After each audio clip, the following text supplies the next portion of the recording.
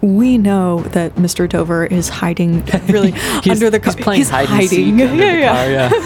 He's buried under the car. Come and get me.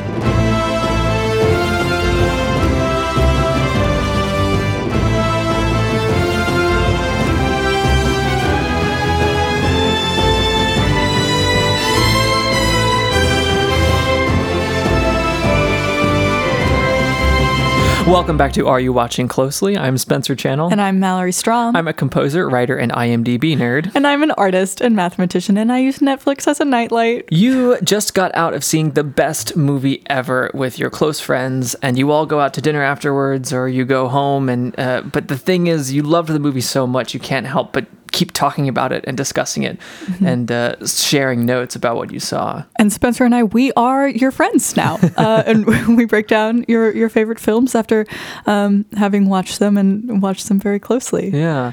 And we're pretty nerdy friends at that. Absolutely. We're super into film and TV.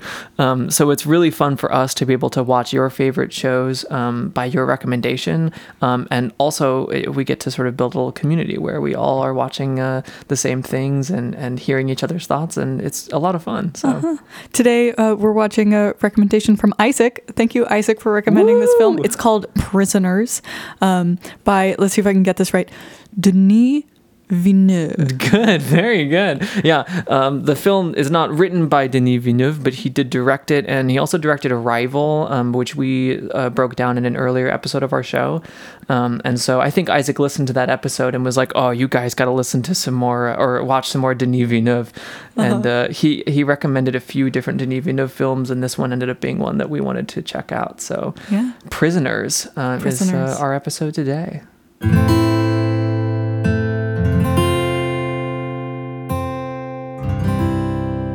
I think this is the first show we've watched on Are You Watching Closely that I hadn't already seen before. I think that's which right. is really, really fun for me to get to have like truly first impressions.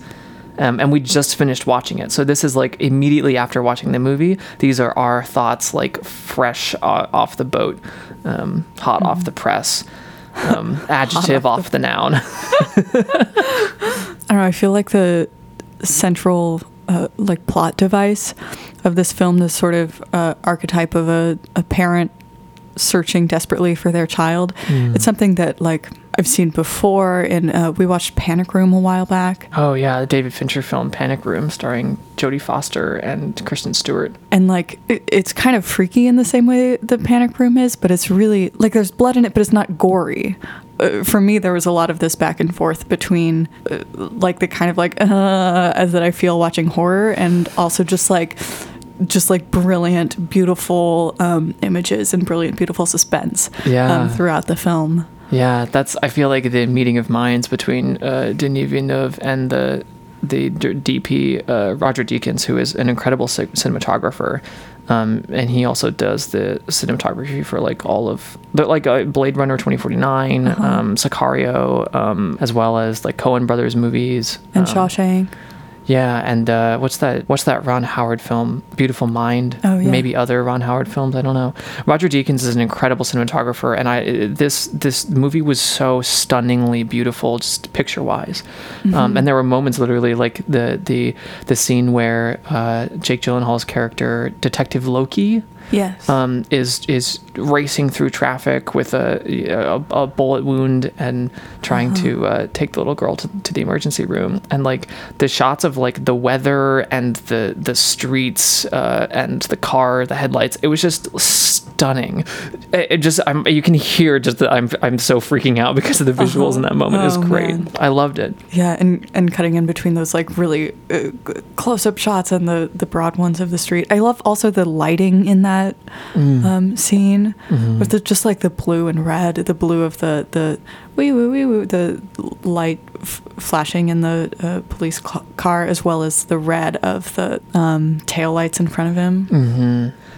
Yeah, I walked away from this film with so much tension in my back, a lot of just tension in my body, I feel like, and I'm trying to sort of figure out why that is. Obviously, it's very suspenseful as a film, There's lots of really shocking, but not shocking in the way that it's kind of startling, but more just gruesome and morally ambiguous, if not deplorable decisions that characters make and the ways that they treat each other and the things they do, that I think it's just very disturbing to me. But at the same time, it's disturbing in a way that is like that you would want from a good movie.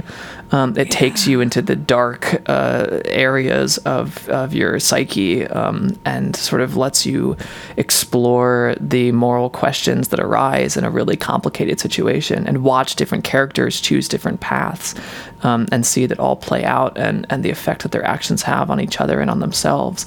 So I don't mean to say that because it's disturbing it was unpleasant. 100% I'm kind of glad that I had all this tension in my body, because I'm like, this is what I'm here for. Like, this is the fun of a really good story that takes you into an alternate reality of like the underbelly of humanity, you know?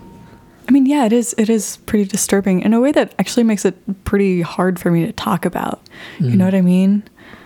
I guess that's what the movie theater does for anyone, though, is like give a space where you can explore things that are hard to talk about. Yeah. The techniques it uses to explore these things that are difficult to talk about are also kind of challenging for me. Like, I can't quite figure out this roving camera thing, which it always feels like we're watching someone from behind something, which sort of like heightens the disturbing nature of it, because of course we are watching someone from behind something.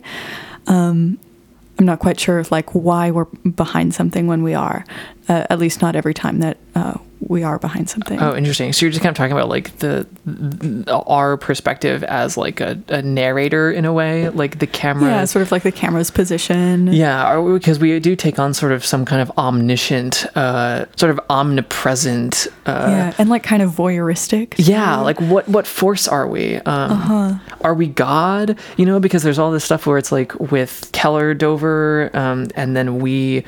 When we're that omniscient sort of narrator, does that make us his God? And I think in some points it maybe does. Yeah, especially that very first scene where all we see are the trees and they fade in very, very slowly. And we just hear a voice praying, yeah. To us? Right, yeah. To whom? Who's he talking to? And there's literally that God shot when Mr. Dover sort of collapses on the bathroom floor. Yeah. And he bangs on the plywood, and we look at him from directly above. And there are a lot of times when we're above people, which is of course like a common technique, having the camera above someone to make them seem smaller, but in this film that technique takes on this like eerily religious quality. Yeah. Ooh, I'm excited to kind of get into the nitty-gritty of that. It sort of reminds me of other crime thriller movies, especially like David Fincher's style, in Zodiac, for instance. Oh yeah, or that's lots of like Rovey. Yes. I mean, David Fincher just does that all the time. It's a very David Fincher thing. Yeah. And also Panic Room. There's that like iconic shot that like goes through pieces of the house and through windows. Yeah, David Fincher's all about finding really creative ways to like move through a space, and we literally like travel through a tube and like embody I guess propane in a moment in Panic Room. Oh yeah. It's really cool and really immersive, but I think David Fincher's style, especially as he uses it in Zodiac and in Seven, or Seven, maybe has come sort of, it's become associated with this genre of film in a way that I think makes Denis Villeneuve's or Roger Deakins' decisions about how the camera behaves like emblematic to the genre of sort of crime thriller mysteries, you know? Oh yeah. Oh my god. It's like such a good representation of that genre too, this whole film. Yeah. And at the same so time, like things. Denis Villeneuve sort of it doesn't have a heavy hand either. It sort of just feels like it exists, and I'm Yeah. excited to kind of Yeah. Oh, dig into like what are like choices and what are like sort of subtler things and what are, you know, there's a whole range of, I think, storytelling modes that this film embodies. That yeah. And also, like, how does it freak us out the way it did? Like, I'm really excited to break down how we ended up at our experience of this film. Yeah, definitely. I feel maybe less freaked out and more sort of just satisfied having raked the muck of my subconscious, you know? Yeah. Yeah. But just like in the experience of watching the film, we're both like tightening up like all of the back muscles. Yeah. Oh, what a great movie, though. Okay, let's get down to the nitty gritty. Let's do it.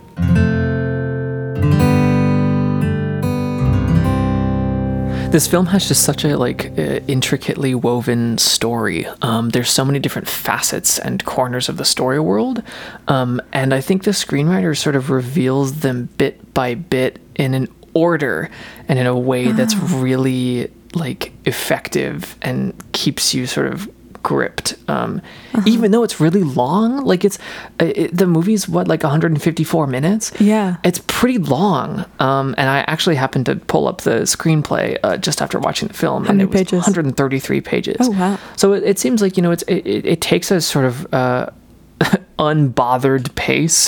The film sort of gently and slowly walks through the story in a way that is unhurried. Which I actually quite like about it. I was, you know, to be totally honest, I kind of was not as into it in sort of the middle of Act 2. There was a point where we were following Keller Dover and his story for a really long time, and it almost felt like we had forgotten about Detective Loki. We hadn't checked in with Detective Loki in like 10 or 15 minutes or something, and maybe it just felt that way. Maybe it's an exaggeration, but there are moments when I'm like, you know, it really feels like this could have been cut a little bit leaner. But maybe that's just me. And maybe in that moment you're feeling this time really drag on with what's his name? Sorry, Keller? Keller? I don't know. We can go with Keller for now. I'm gonna go with Keller. Okay. Mr. Dover. Mr. Dover. Maybe it is then that while this time is like dragging on with Mr. Dover, you start to feel like kind of insanity that sets in when your life is dragged on for so long without your daughter. And it's just like time passing and like being more and more like flustered and not knowing what to do, and turning to stranger and stranger alternatives to survive, which is really like how we consider it, right? Surviving. Yeah. In the sort of doomsday scenario. You know, that observation had occurred to me during the film, but I forgot it until you just reminded me now that like I did feel like I was being brought into the experience of having to wait and kind of going crazy, not knowing when or if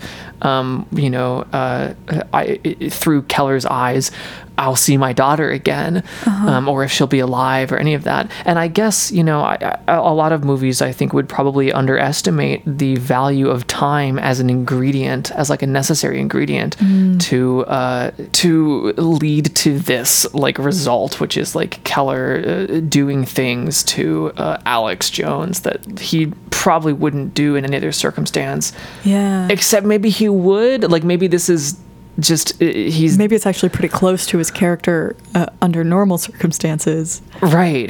And now it's just sort of exaggerated in a way that like this was the logical conclusion all along. Yeah, that's kind of freaky thought. Yeah, well, that's the first thing we see him do is like teach his son how to kill in the name of God, which is and he is like pretty calm about that, and it is kind of a like, well, this is what you have to do. This is what you have to at least know how to do, because one day you'll need to do it, and you'll need to be able to do it with resolve. And this is that day for Keller. This is that day for Keller. Yeah, absolutely. Gosh. Yeah. The morals aside, I'm sure we can get into sort of the moral conflicts and the different characters maybe a little later on, but this just story wise, I mentioned how much I like the way that the story unfolds in the way that like the details are revealed. because I think this movie does this over and over again, where it sort of leads you to a certain interpretation, where you get just to the point where you're ready to say, this is what I think about what's going on and what these people are doing. And then it introduces a new detail or presents information that you didn't know before that subverts that conclusion, or changes your sympathy, or just calls into question the conclusion you formed. Oh yeah, absolutely. Like that scene in the parking lot when Alex Jones, or at least at that point we only know him as Alex Jones, is released after 48 hours, and Mr. Dover drives very recklessly into the parking lot and like assaults him. And like up until that point, you're kind of led to believe that like they have no evidence on this guy. Detective Loki doesn't really have reason to believe that he's at all involved in the kidnapping. And so you think like this is a free man who like should still be free. Yeah. And here comes Mr. Dover like completely out of line. Yeah. To push through the crowd and like grab this guy by his shirt and scream at him. Yeah, and it seems so wrong. It seems like so clearly like the wrong thing to do, because like, and it's ironic because the reason it's the wrong thing to do is because Keller Dover is being like morally absolutist, and is like using sort of a moral stance to express his rage, which really could be directed at anybody. And it's just that like this Alex Jones guy was the first guy they found that he's sort of ready to express that rage into. Like it reminds me of like the pencil factory in Atlanta, Georgia, that this little girl, Mary Fagan, was raped in. And I'm not sure if they ever actually were able to find out who really did it. Because the town of, I guess it was Marietta, the specific town where this occurred, like the town rallied to try and blame the Jewish factory owner. And they were sure that this Jewish man from Brooklyn who owned the factory was to blame for what someone did to Mary Fagan. And there's a whole like there's a musical about it actually by Jason Robert Brown. The musical's called Parade. It's about sort of just like lynch mob mentality, and how ready the town was to accuse the easiest and like the person that most fulfilled their prejudices, because they were just enraged that someone would do this to a little girl who I think was also killed. Like she was raped and then killed in the basement of this factory, and she was an employee at the factory. You can look up the situation, the history behind it. It reminded me a lot of the situation where there's these two little girls who are taken away, and this like morally absolutist Christian dad is ready to just beat someone up. I mean, he's ready to lynch them, or the equivalent of causing pain, or I mean, he's ready to kill him pretty much. Yeah, and it's sort of related to this lynch mob mentality, but it's not like a mob mentality itself. It's the thing that could start a mob mentality, because like there's this theory about some people will just break a window when they're angry enough, no matter like who's breaking windows or if anyone's breaking windows. And some people will break a window only if one person has broken a window already. And that's how you end up with a mob, is that one person will just do it, and then like eventually get to like the people who would break a window if like 20 of their neighbors were already doing it.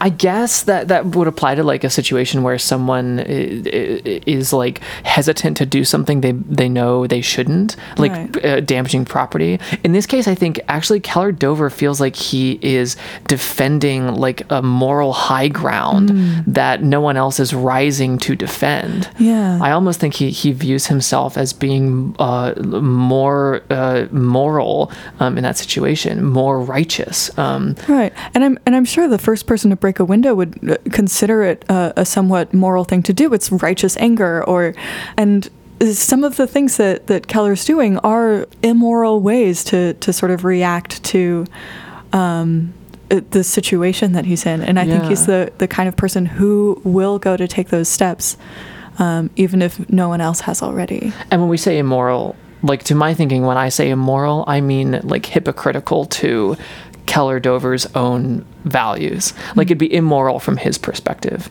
Okay. There's various moral stances presented in different characters in the movie. And so like I hesitate to be like, oh, that's immoral, because as the movie sort of illustrates how morality can get really complicated and not so clear after people do what they do to make situations worse. Yeah. But I think according to his own values, when Keller storms the parking lot and physically assaults Paul Dano's character, he's doing something against his own morals. Right. And so we're like really quite opposed to him, not because of like our own feelings about it, but like the way that we believe he should act according to his own morals. But then we get that line. One line. And it's like throws the whole thing up in the air. What is it? I can't remember. They didn't cry until I left them. Is that what it is? They didn't cry until I left them. And he like kind of starts laughing. Right. He sort of like breaks down in that moment when he's like suddenly assaulted by, the person that he has wronged. Ugh. Yeah, and with all the information we had up to that point, up to that very line, it put me as a viewer squarely in the position that Keller Dover is out of his mind, about to like treat a human being like he would a deer and hunt them down, and justify it with religion or morality or revenge or whatever. Like I'm squarely in that position until Paul Dano's character says, "They didn't cry until I left them." And you're like, oh God, like maybe this is more complicated. That's what I love about the way the movie tells the story, is that like there's so many of those moments. I'm sure we could think of a ton of examples where we are led to believe something is true or right or justified, and then we get to a point where it's about to come to fruition, and then it gets subverted or contradicted. In a way that calls everything into question that we concluded. And then we have to move forward with this additional complication or ambiguity that I think results in a sense for me at the end of the film that is really true to life.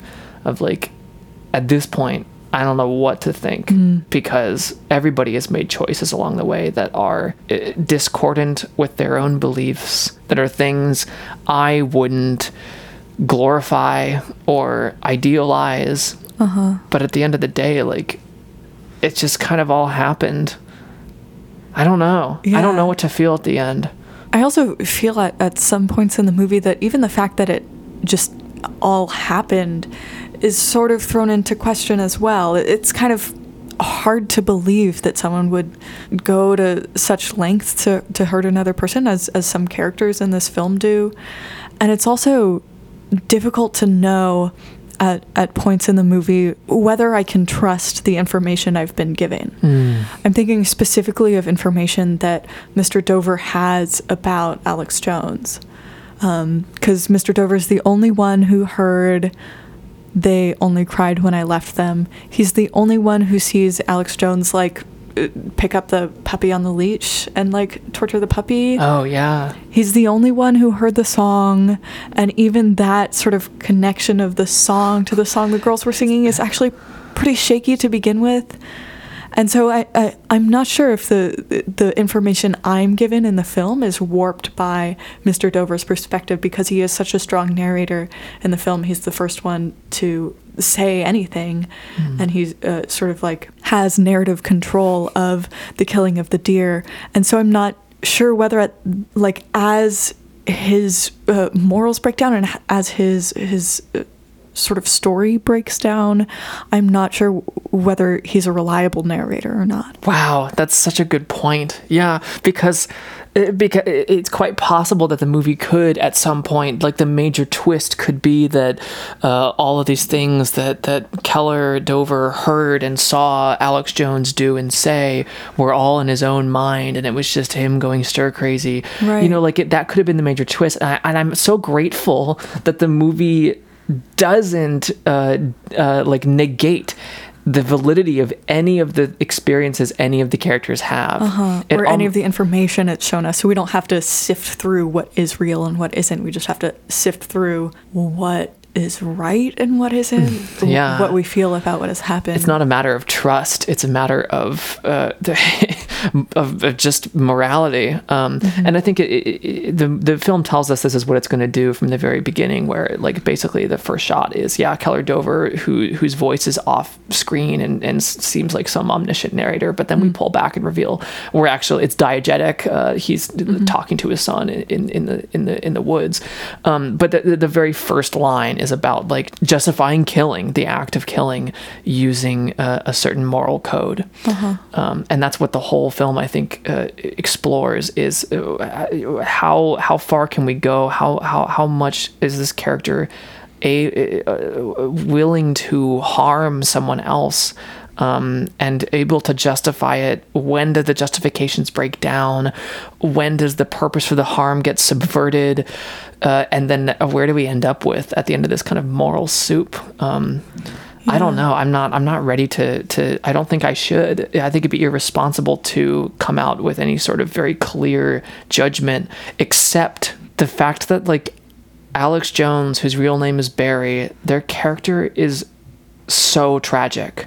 When you think about just the events of the film from the perspective of Barry, I mean, Barry just was kidnapped as a child and then has been like poisoned or drugged in a way that inhibits their ability to think and speak, and they become dependent and sort of. And like really severely traumatized as well. Yeah, tortured, and then Keller Dover comes and physically and psychologically tortures and abuses Barry. And part of the reasons that Keller Dover like believes that he has to physically and psychologically torture Barry is because of like some of the ways that Barry is as a result of his trauma and drugging and all this stuff that makes him suspicious.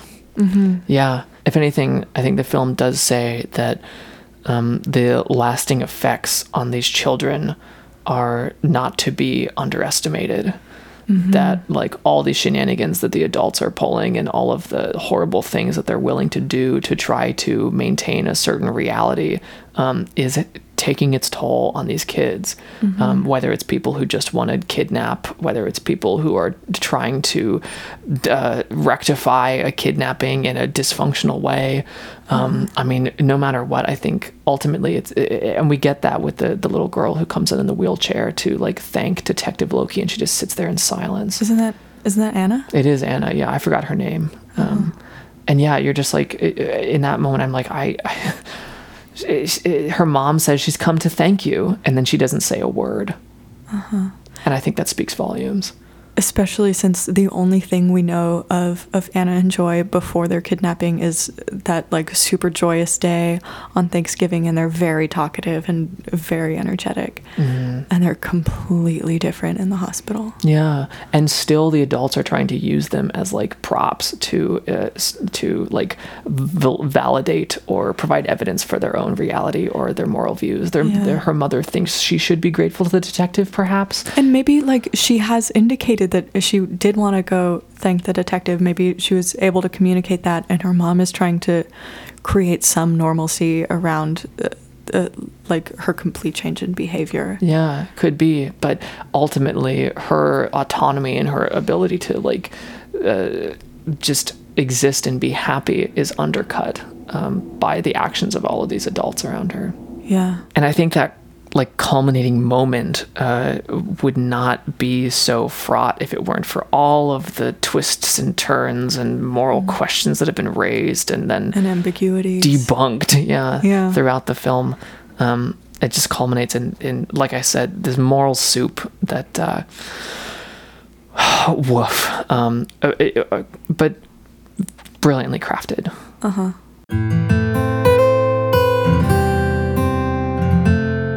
This film is also beautifully suspenseful. I'm just like so in awe of how it crafts this feeling of suspense, where in those classic scenarios where I know something the characters don't, and I'm just like begging for them to find out about it before it's too late. and also just in this like general what's going to happen kind of continuing suspense of that story arc as well. Yeah, like dramatic questions and dramatic irony, right, woven beautifully into the story. Yeah, and artfully, like maybe artful suspense is how I would put it. Yeah, like my back is still tense, and I think it's a result of the effect that it had, which is And I think perhaps the best example of the dramatic irony part of it is in this last shot of the film where we know that Mr. Dover is hiding under or is buried really under the car. He's playing hide and seek under the car, yeah. He's buried under the car. Come and get me. And he's blowing his daughter's whistle to try and be noticed. And Detective Loki has very good hearing and can hear that whistle just barely and hasn't quite convinced himself it's real yet. Yeah. And we can just stare at his face for so long, just begging him to realize it's real. Yeah, and we know exactly what it means too. The other part of it, I think, is that he doesn't know what it signifies exactly. We know that Dover has a whistle and he's in a hole in the ground under the car, but that's not a very logical thing to conclude when you hear a whistling noise at the middle of the night. And so I think too, the reason we're so trained on his face in that moment is to see if he's able to piece together what we were shown explicitly when he just hears the sound of a whistle, and we're like, don't dismiss that, don't dismiss it, there's like think about it, like look around, and we want to see if he has any moments of realization or if he is going to decide to investigate. And how many times does he dismiss it? I think 3 or 4 at least. Yeah. Denis Villeneuve plays up that moment really artfully in a similar way that he does in Arrival. There's a scene in Arrival where there's literally a bomb that we know is going to go off, but the characters don't know is going to go off, and we get to watch it tick down and keep cutting back to it. Yeah, it's literally bomb theory, which is you can look up videos of Alfred Hitchcock explaining bomb theory. The idea that dramatic irony is so much more effective. Or dramatic irony is a way more effective tool for suspense than shock or startling an audience. And if you're a patron, you may have heard an additional breakdown of bomb theory that we did after that episode, or during that episode, and it got cut for time. Yeah, but Denis Villeneuve obviously is really he knows the art behind suspense, and is able to not only construct these scenarios where there is suspense,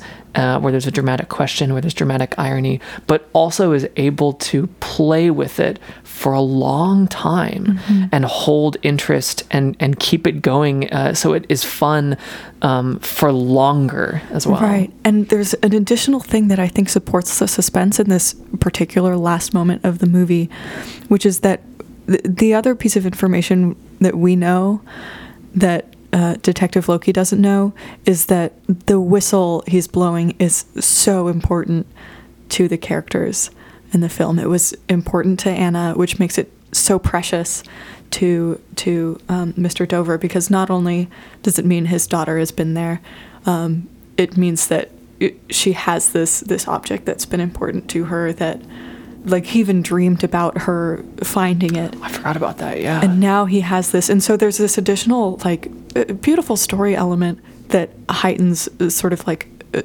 emotional experience of that last scene, and I think that also helps to carry the suspense that much longer. And Anna was wearing it around her neck when she came up to Detective Loki in the hospital. Yeah, well, she was wearing a replacement one, right? Right, she was wearing a red whistle though, and just the symbol of the red whistle for sure, but also then just the logic, the practicality of Detective Loki has seen a red whistle on Anna and might associate a whistle with kidnapped children, and might form the conclusion that there's another one, and then might find Dover, and I think that also it helps us to believe that it's possible that Detective Loki could put this together.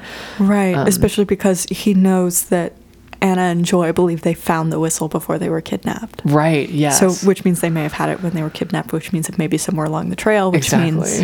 So it plants enough information for us to know what's going on and to know that Detective Loki doesn't, but also it provides enough information for Detective Loki to figure it out, or for at least for us to expect that he might be able to, but not quite enough that we know he will for sure. It's very nuanced, and it's just beautiful. Yeah. And then I think we get that very last image of the film where he looks around his shoulder one more time, and like I think I see a flash of recognition or of like, oh, he's like actually starting to put it together, and that's when we get a fade to black in the credits. Yeah. What an incredible note to leave on. Because that's been the entire mode of the film so far, is like, will these characters figure out the truth, or will they unravel this mess? And I think, because the film ends on that dramatic question, that dramatic irony, that suspense, it still doesn't relieve the tension in your body, and you're just kind of left with the credits and Johan Johansson's score to try and come to peace. Yourself. I mean, I think one thing that does sort of relieve some of that tension for me is that I'm rooting for Detective Loki throughout the whole film. One of the first things I learned about him was he's solved every case he's been given. And then I've seen him figure stuff out through the whole film that are such subtle things. Like, his evidence is so subtle and he works it out. So I trust him by the end of the film. We believe in him. I feel like, and we're rooting for him. Absolutely. But, gosh darn it! What a great movie! This is such a good recommendation, Isaac. Thank you. Yeah, I trust your movie taste, but then also just like, it's not that I didn't expect it would be good, but it's really good. Oh gosh, yeah. So the suspense of the film, a key element to the effect, the story, the world of the story, the characters, and just artfully crafted by Denis Villeneuve. Yeah.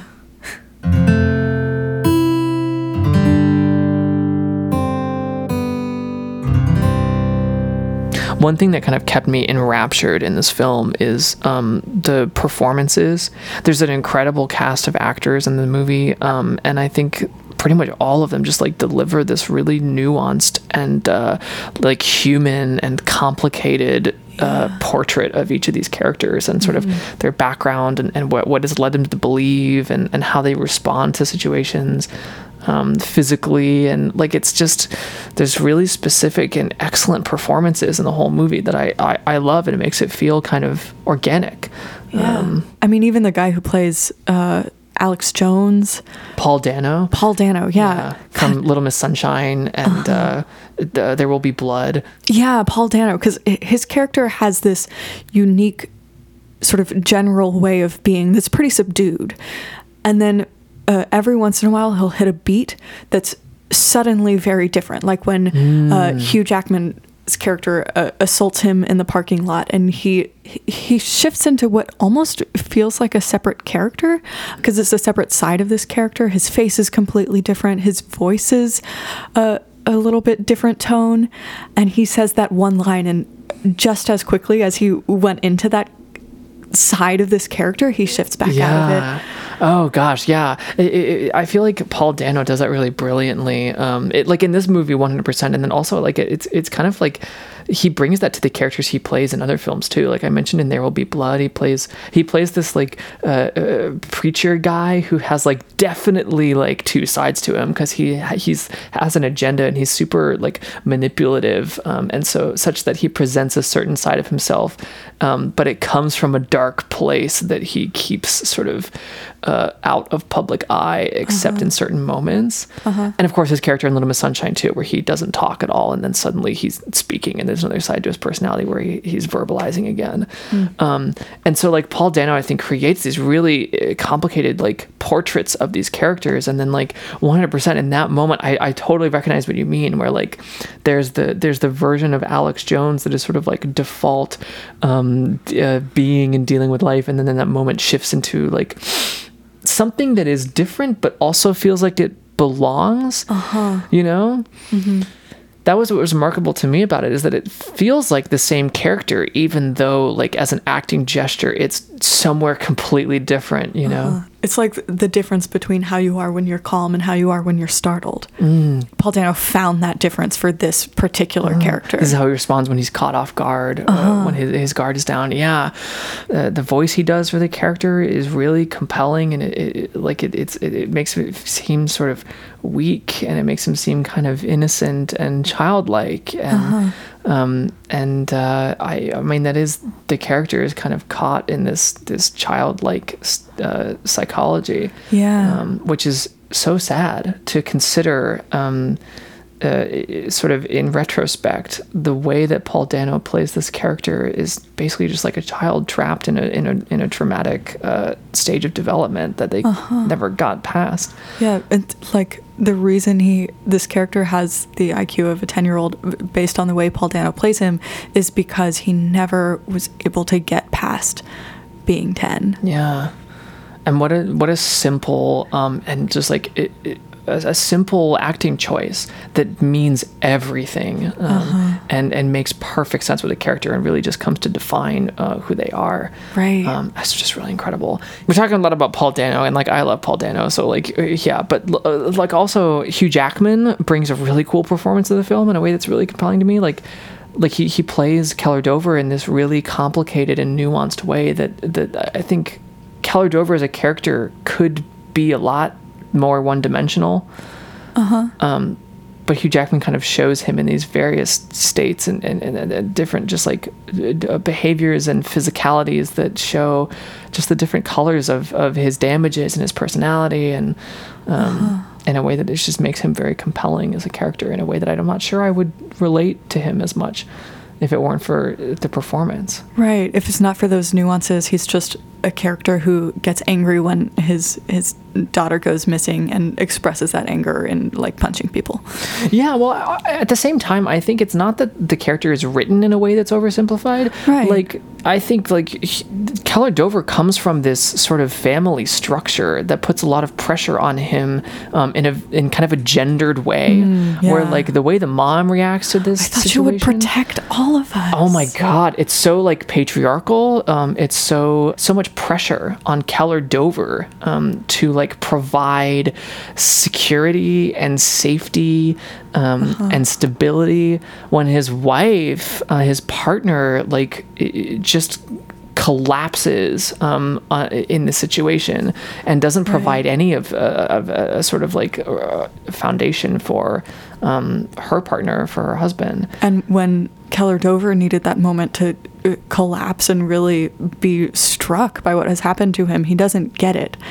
And so he has to carry on with all of his damages on his shoulders still. And of course, I don't want to villainize Mrs. Dover for her not being very stable, like emotionally or psychologically, because we see that she's taking pills for something, and like I don't want to make it seem like she's a villain for not being reliable, but I'm just I'm analyzing kind of just the power structures of the family, and like why is there so much pressure on the like kind of patriarch of the family to rectify this situation and provide a different kind of reality for the family. Like, I think that's kind of part of what leads Keller Dover to respond so extremely to the situation, is because I think he feels unable to make things right, and so kind of has to express this feeling of inadequacy and failure in a way that is not constructive. He's also sort of like tasked with finding out what is reality, or like being the authority on what is reality. In the first scene of the film, like he's the authority on, you know, whether or not they have money to buy the car. And he sort of like has the last word on questions of money, which are really questions of reality. What is realistic at this point in our lives? And so when reality doesn't make any sense, I think you're totally right. He does have to like construct this new kind of reality, and he's the one with the responsibility to do that in this family structure. And, you know, faced with a reality that just doesn't make sense. He just kind of does something that makes him feel like he's in control still. Yeah. Like he feels like he's making progress, or there's something that'll make him feel less chaotic, you know? He just like establishes something to be true. Yeah, which is really creating more chaos. Right. It only feels more ordered to him as the one who's causing more chaos, right? Right. It makes sense only to him, and really only helps his own psyche. Yeah. I think that's central to sort of the dysfunction of the Dover family, is that it's almost like they have this expectation that reality be ordered, that like things can be predictable, and that like if you just create enough security or safety, that you can have that, and that you can, that's a reasonable expectation for things to be orderly and for things to be predictable. And I think it's like the very worst thing to happen to them, to like lose a member of the family and not know if they're gone. All this uncertainty is just antithetical to the Dover family's philosophy. Right. And they're just not prepared to cope with it in a way that's constructive. You know? Yeah, and in that way, the thing that you know, may make the Dovers very strong in certain situations, in other situations make them incredibly weak. Yeah. And we watch them unravel, and I think that's part of why we sympathize with Keller Dover, is because like he is struggling, and this is suffering, and we're hoping, I think, that he sort of is able to work through a kind of catharsis where he learns better coping mechanisms, or their family becomes more functional. Once they are reunited, you know, we want them to be whole. We want them to be able to cope with hardship. And so I think it's hinted at that may be coming, that like being dropped into a ditch, like may be what Keller needed to let go of being the authority, that he gets that kind of turned in his face. And maybe it is, but also they're coming up on another situation that in which their sort of default position or their default strategy might prove to be very weak, because now they have a daughter, and also Keller himself, who has gone through a really traumatic experience. And I wonder if their strategies are sufficient to find a way through that and remain strong. Yeah, well, nothing's going to be the same. Right. I mean, however the Dover family rebuilds, it will always feel different, I think, from this point on for them. And I think it's all about how they put things back together again. Okay, so that was kind of a tangent. We started talking about performances and acting, and we got into characters, but it's all related. Hugh Jackman, Paul Dano, and then of course Jake Gyllenhaal does just like a really, really great. I drew attention to like micro expressions of rage that he showed when he was like interrogating what is the character's name? Bob Tyler? Something like that. I might have that wrong, but yeah, Jake Gyllenhaal also just, I'm drawn in by his character too, in a way that's kind of understated. Another thing that I think I noticed about his acting in this film is when his character is agitated, he blinks a lot. Right. And I think that's related to that micro expression of anger, which is a narrowing of the brows, which is sort of related to blinking and is accompanied by blinking. And it's almost like his character has maybe this tick that happens when things aren't going according to plan, really. Yeah, he's trying to refresh the image and like make it better. I don't know. Yeah, that's interesting, because he's solved every single case he's worked on so far. Yeah. And I think he's going to solve this one too. And I think maybe just this like blinking and refreshing is kind of related to this concept of like, all right, refresh, figure this out, rectify this reality, like gotta sort this through, and it's kind of a determination too, and I think that's relatable. And it's also kind of a tensing, trying to claim control. Like, I am gonna solve this one too. Part of a claiming of control can be a tensing or almost like a possessive, like grabbing, but with the eyelids, because you've limited your like hand and arm gestures. Yeah, maybe that's a reach. Maybe we're reading a lot into like a small detail, but it's something that's like, I think, emblematic of the character, and I walked away remembering it, and I thought that was pretty cool. Just the choice that he made, it kind of made the character memorable. I liked it. I love all the performances in the film, and just the ways you can see the different aspects of the characters woven into just really subtle physicalities and their voices and their gestures. And it's just, it's so good. Yeah.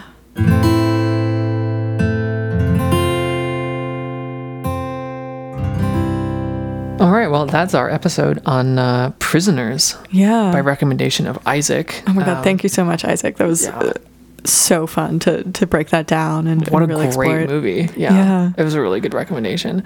If you have a recommendation for a film that you really love and you'd like to share it with the podcast, then we would love to watch the movies that you love and break them down for you here on the show. Yeah, and you can send us an email at areyouwatchingcloselypodcast@gmail.com and let us know what you think we should watch.